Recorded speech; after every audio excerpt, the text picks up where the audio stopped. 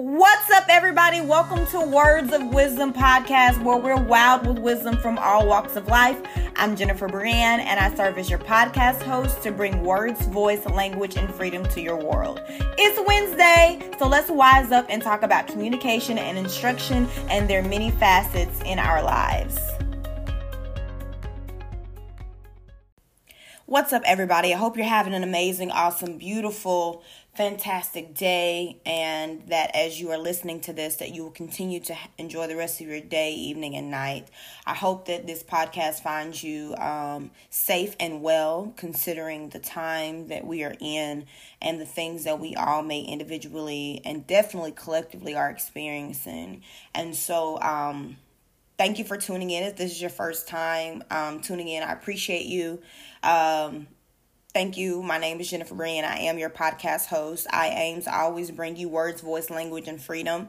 If you are returning, thank you so much for tuning back in. Share this podcast with a friend. Share specific episodes if you know that they will help someone. That is why I do what I do. And so I appreciate you guys for allowing me a voice and platform to share my thoughts with you. Last time that I did a podcast a little bit off script. I wouldn't normally talk about something as directly political, but I also feel as though I should use my voice and I should use the audience and the influence that I have to enact change as best I can. And every time I get that opportunity, I made a vow to God, I made a vow to myself that I would do that.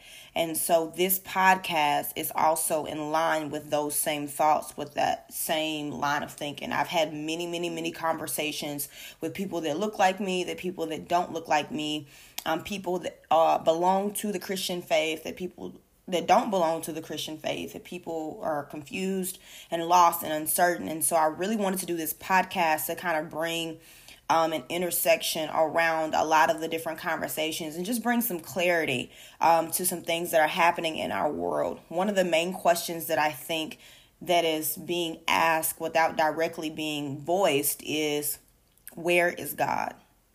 In the midst of protests and rioting, police brutality, murders, vandalism, theft, a pandemic, a virus, economic downfall. I can continue to go on, okay?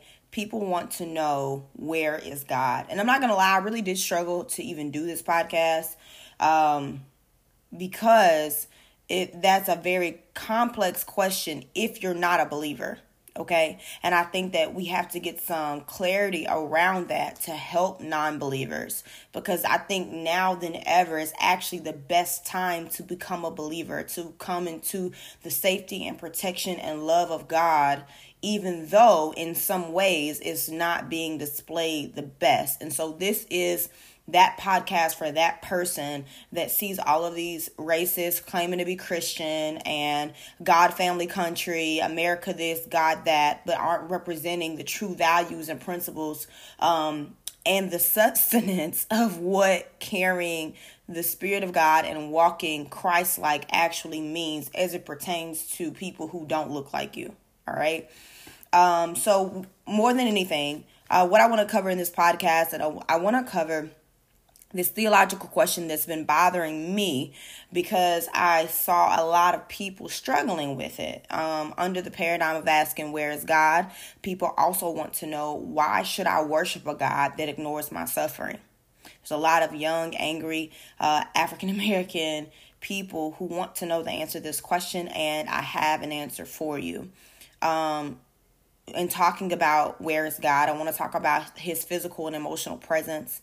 And then I also want to debunk the confusion around Christianity and racism.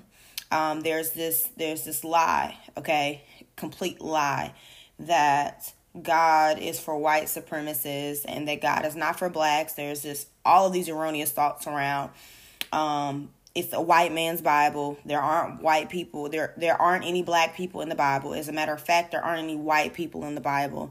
Theologically, you can support this from the origins of where Jesus traveled all the way through his journeys and then leading up to after He was crucified, rose again, and Paul went into the world. It wasn't until after this dispersion that the disciples went into all the world. Well after, years after, Europeans even got hold of Christ. So the whole lie about, Christianity originated in America, it's not true, guys. I don't know what all you're reading. I don't know what all you're consuming, but there are a lot of lies, okay? So I just want to bring clarity and bring hope and challenge some of those erroneous thoughts that you may have been fed through your Facebook friend who gets 3 likes and likes YouTube. No shade to them, but we have to bring awareness and understanding to the body of Christ, because if you aren't going to believe in Christ, that's fine, and that's your personal preference. But I believe that you should choose not to believe based on factual information and based on the God that he is, and not false information. Okay, I'd hate for you to miss out on an opportunity of a lifestyle. Of a lifetime because of false information. So let's get started. The first question is really theological in its essence, to say, why worship a God that ignores your suffering? Okay, so a lot of people want to know, like, where is God? Because if God was really God, then all of these things wouldn't be happening. That is false, okay? That is false because when man fell, God made man God over the earth and endued him with the power to have free will and free autonomy in the earth. God is not a master. God does not make humans robots and that we have to do exactly what he says.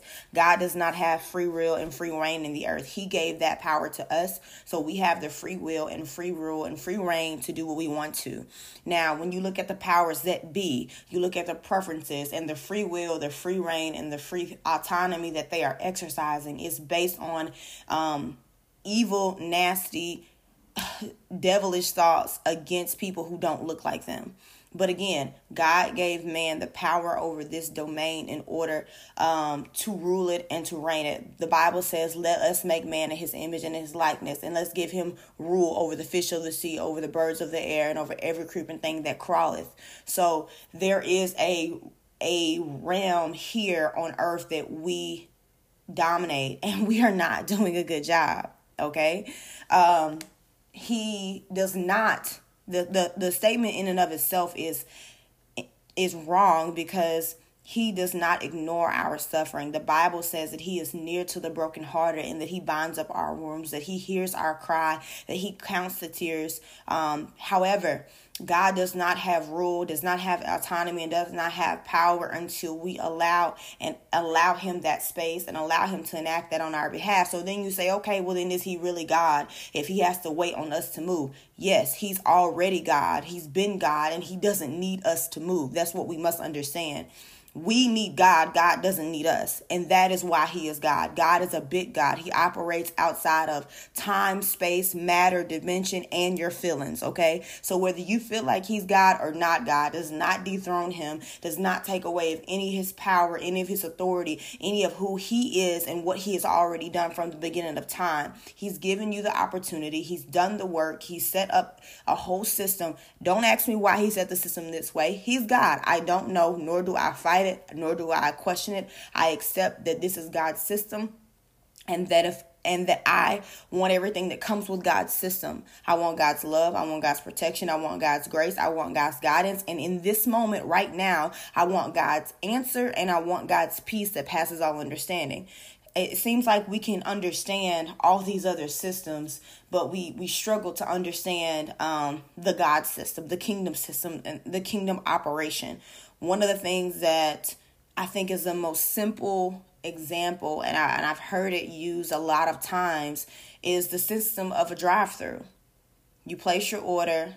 You talk through the mic to communicate what you want. There's a transaction that happens at either the first or second window monetarily in order to receive the goods or whatever you're requesting. And then you receive what you request. Okay.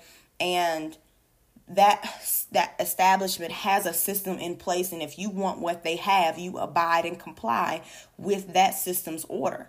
it's the same way in the kingdom. So I don't go to Chick-fil-A or to McDonald's or to Burger King and ask them, well, why do y'all have cars driving to the drive-thru? Why can't I just walk through? Or why can't y'all come to me? Why do I have to come to y'all? I don't go there trying to change their system. I just fall in line with the system they have to receive what it is that they have for me. And that's what God has promised us in his word. He has not promised us that we will not suffer. He has not promised us that we will not see hard days, that we won't cry. He has not promised us that life will be a bed of roses, walking through meadows, sunshiny, with our Chick-fil-A and Starbucks and our selfies and everything's peachy. He did not promise us any of that. God is a very realistic God. He understands that we live in a fallen and a broken world. So things are not perfect, okay? But he did promise us that he gives us hope and a future and an expected end. He did promise us liberty for the captives, the oil of joy for mourning, beauty for our ashes. He promised us so many amazing things that make this life so much greater to live with him than without him. So it kind of begs the question then, tell me more about the presence of God. If God's so great and, within the kingdom, I can access all of these different things. And it's not even about the things. It's also about God's heart. But how can I walk this walk and how can I live this life? And you're telling me all this, but I don't feel like God is near. I'm just kind of rattling some of the thoughts that I've come across and that people have shared with me. And one of the things that I always kind of rebuttal back to them is there are two ways that you can always know that God is with you. God promises several times in his word that he will never leave us or forsake us. And I learned a while ago that language is so important because I grew up in a church that taught those words to be very synonymous, like leave or forsake. You can kind of use them interchangeably, but as a matter of fact, they actually have separate and distinct meanings when you translate them and when you understand what they actually mean. To leave, God says he will never leave us. That is a physical departure, meaning that he is not going to physically abandon us. God is not somewhere else, looking down on us. He's not, playing the fiddle in heaven with his angels, unbothered, untouched, and unmoved. The Bible says that we have a high priest who is touched at all points of our affliction. So no, he's not absent. He's not ignoring the suffering that's going on in the world. He is not ignoring the cries of your prayer. He's not ignoring the many thoughts that run through your head. God knows what you think before you think it. He knows the number of hairs on your head, and he knows how this thing is going to play out. He knows the end before the beginning. So if anybody could offer any word of wisdom, direction, or answer of peace, guidance, instruction, it would be him in the form of Holy Spirit. So trust that. And you have to know that whether you're a believer or not. If you're not a believer, then just take this as information, because you have to understand that he also promised he would never forsake us. And that forsaking, I think, in this hour is stronger than even the leaving, because leaving in context of the scripture is physically. And we have to be fully aware that God is omnipresent. He's everywhere, one and the same. So his eyes look, high and low.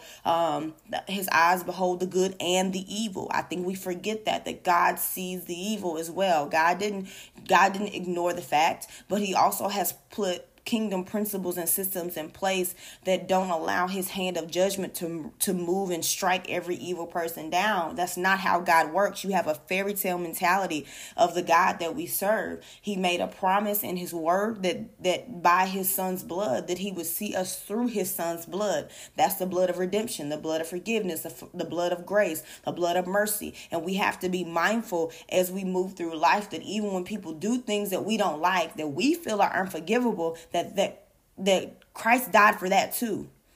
And that's the unfortunate and hard thing to remember about Christianity sometimes. It's like the grace can't run out when it runs out on your stuff. Because God has enough grace, enough mercy, enough forgiveness, enough justice for you. But make sure that you feel that same way when it comes to someone who wrongs you, who did the unthinkable, the unforgivable, the unimaginable to you, to your loved one, to a member of your identifiable community, all right?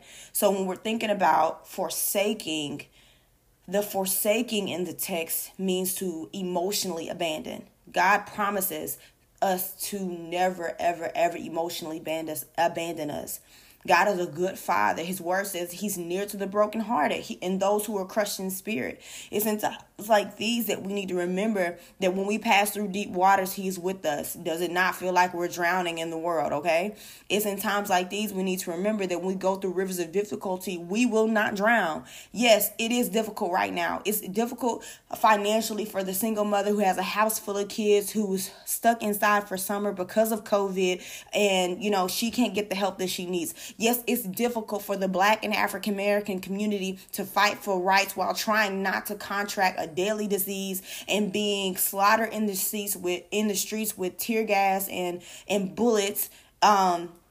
With a leader who has no regard for their life. Yes, it is difficult to sit back and try to continue your own normal functioning life as a Black woman, as a Black man, as a Black child, as you're trying to navigate through these deep waters. It's difficult for white people who feel like they need to do something, but they don't want to be an imposter. They don't want to say the wrong thing. They're not sure what to do, but they are just as moved with compassion, and nobody has any instruction, no guidance, and know what to do because we lack leadership in this country right now.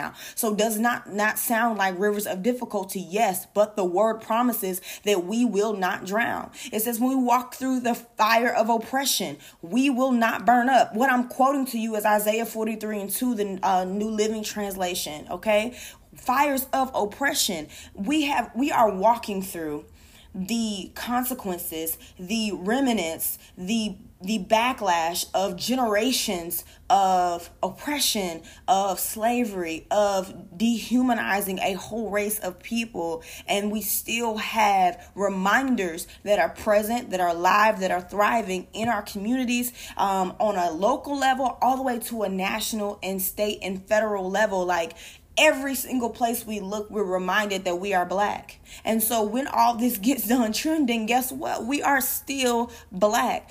But the Bible says when we walk through the fire of oppression, we will not burn up.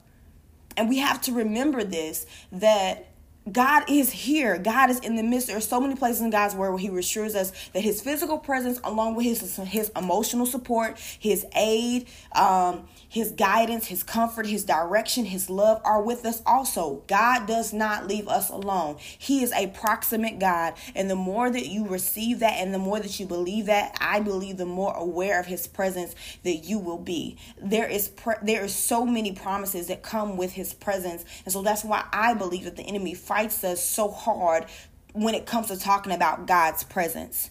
Moving along to the physical representation of God's presence, because God has disciples. The Bible tells us to go all into the nations and make disciples, okay? And some of God's disciples right now are looking more like God's gangsters, okay? They're not really looking like God's disciples. They're using God's name in vain because they are saying with their mouths that they profess this Lord, but in their hearts they're far from them. And yes, that is scripture, because you cannot be racist and be Christian. If there is anybody on your timeline, anybody in your family, anybody in your messages, anybody in your private messages, in your DMs, in your email, on your committee, at your workplace, on the board, one of the directors, you cannot profess the name of Christ and be racist fully. It can't be your confession. You might be struggling with it, and it may be something that you are overcoming, that you're adamantly trying to work through. But Paul said himself, will I continue because of the blood to continue on sinning? Surely not. For grace was not for that purpose. So you can't be rightfully, fully, cosmically, comfortably racist and profess the name of Christ. The Bible says that there is neither Greek nor Jew, which those were two separate types of people. The Jews were of the faith, and Gentiles were considered everybody else. They were lower than. So you got a lot of other groups of people within that reference of people. All right. There's no Greek. There's no Jew. There's no male. There's no female. We are all one in Christ. And you cannot be one and thinking that you are a better one, or that there is another one, or you are a higher one and there is a lesser one, or if you even acknowledge them as part of the one. You cannot marginalize and ignore a group of people and say that you profess the name of Christ. Jesus died for the poor, the widow, the orphan, the sinner. He died for the person that was the underdog, the forgotten, the lost. Okay, so you cannot name the name of Christ and be Christian. And be Christian. and be a racist, okay? So let's get an understanding. Christianity is not bad. We have a lot of misrepresentation and misunderstanding around Christianity. Christianity is not bad. Racism is bad. As a matter of fact, the battle that we're fighting, or that is being fought against racism, is not a matter of skin color. It is a spiritual battle. As believers, as Christians, remember I said as believers, that's key. We wrestle not against flesh and blood, but against rulers, against principalities, against forces of darkness and evil realms and in heavenly places. So this is a spiritual battle. It's not even a tangible one. Does that mean that we stop tangible efforts? Absolutely not, because different Christians are called to different capacities. Paul had a very different ministry than David did. Solomon had a very different ministry than Anna did. Anna had a very different ministry than Matthew did. Does that mean that they're not supposed to do what they're called to do? Absolutely not. But what that does mean is that we are still all one, unified in Christ. And therefore, because of that, we have to understand that as we are called of God, that we have to remain true to what God's order of doing things are. Remember, I said at the beginning of this conversation that we are operating in the kingdom, not the way that we want to, but the way that God wants us to. And he said, we don't wrestle against flesh and blood. I'm not going to try to beat racism out of you. I'm not going to try to argue racism out of you. As a matter of fact, the Bible says, stay away from foolish and stupid arguing. Quarreling leads to nothing. All of y'all going back and forth in the comments, back and forth in people's DMs. What does it lead to? What does it change? Absolutely nothing. People have to change their hearts. You're not going to change their mind. And as unfortunate as that is, we have to still do everything that we need to do as a community of people, as outsiders to the community, as allies to the community, to support and aid the movement and the transitional shift that's happening in the spirit in our favor. We have to understand that this generation is a lot different, and I believe that we are who we are for such a time as this. That's a blessing. That's not a bad thing, okay? We can't put Gen Z, some of the millennials and Gen Z down and then expect things to change. Like, no, we have to aid them and support them and encourage them in all things. So let's debunk this confusion around Christianity and racism. Racism is a problem. Every religious group of people has some radicals, okay? And I believe Western Americans specifically, the Christian radicals are racist. That's what I believe. So true to faith Christians right now are praying and fasting. True to faith Christians, what they're doing right now is they are warring in the realm of the spirit and standing in solidarity to the change and the transition for justice. The Bible says that we are to speak up for those who are oppressed. The Bible says that we are to seek justice and to love mercifully and to walk humbly with our God. Our Bible says that we serve a God of justice, of righteousness and truth, and we have to do what we are supposed to do as believers, carrying the cross to enact that change in the earth. So to my paradigm question, where is God? God is where you are if you have accepted him in your heart. If you've accepted Jesus Christ as your Lord and Savior, if you believe in him, you are now a temple of the Holy Spirit. You are the hands and the feet of Jesus in the earth, predestined ahead of time to do good works on his behalf. You are his workmanship, and it is important to trust and to know there's nowhere in the world that God would rather be than partnering with you right now to enact his kingdom agenda, because you have to believe and you have to trust that it is not God's agenda for people to be oppressed, living in fear, living less than, and identifying as minorities, worthless, and not even human because somebody told them that lie. You have to believe that you don't serve, or you would not potentially serve, a thoughtless, careless, unattached, non-emotional God. That's not the God of the Christian faith. That is not the God that I serve. That is not the God that I speak of. That is not the God that I post about. The God that I serve is loving. He is kind. He's compassionate. He's patient. He's gracious. He's merciful. He's forgiving. He's not judgmental. He is a champion of the underdog. He thinks about those who are often forgotten, who are often overlooked, who are often misused, abused, and marginalized and taken advantage of. So your perspective of God has to change for you to even consider if you will receive or not receive him. because it's not fair to him. It is not fair to you to miss out on one of the greatest opportunities of your life because of misinformation. The Bible says that the enemy is the father of lies. So that is one of his main tactics, to get you to buy in to something that's not true about God so that you miss him in an everyday moment, in an everyday way. So I hope that you understand a little bit more about where God is. And I think what we touched on a little bit in this podcast is not only where God is, but also how God operates. Because I think we as a church at large have a misunderstanding about how God operates and how we're to co-labor. The Bible calls us co-laborers with Christ, that we are to work with him to see his agenda come to pass in the earth. And that's why we lean on and trust in and rely on Holy Spirit, and we rely on God to the fullest extent. So I hope that you all enjoyed this podcast. I hope that you guys will ask me questions, send me voice messages, emails, DMs, whatever the case, so that we can talk more about this. Because in this day, in this time, in this hour, you need to know where God is, and you need to know that he has not left you, and that he is not forsaken you, and that he is very proximate right to you, to the issues that are happening in the world at large, and to your very struggles and issues specifically and individually. That even the ones you haven't voiced, he's aware of and he knows about them.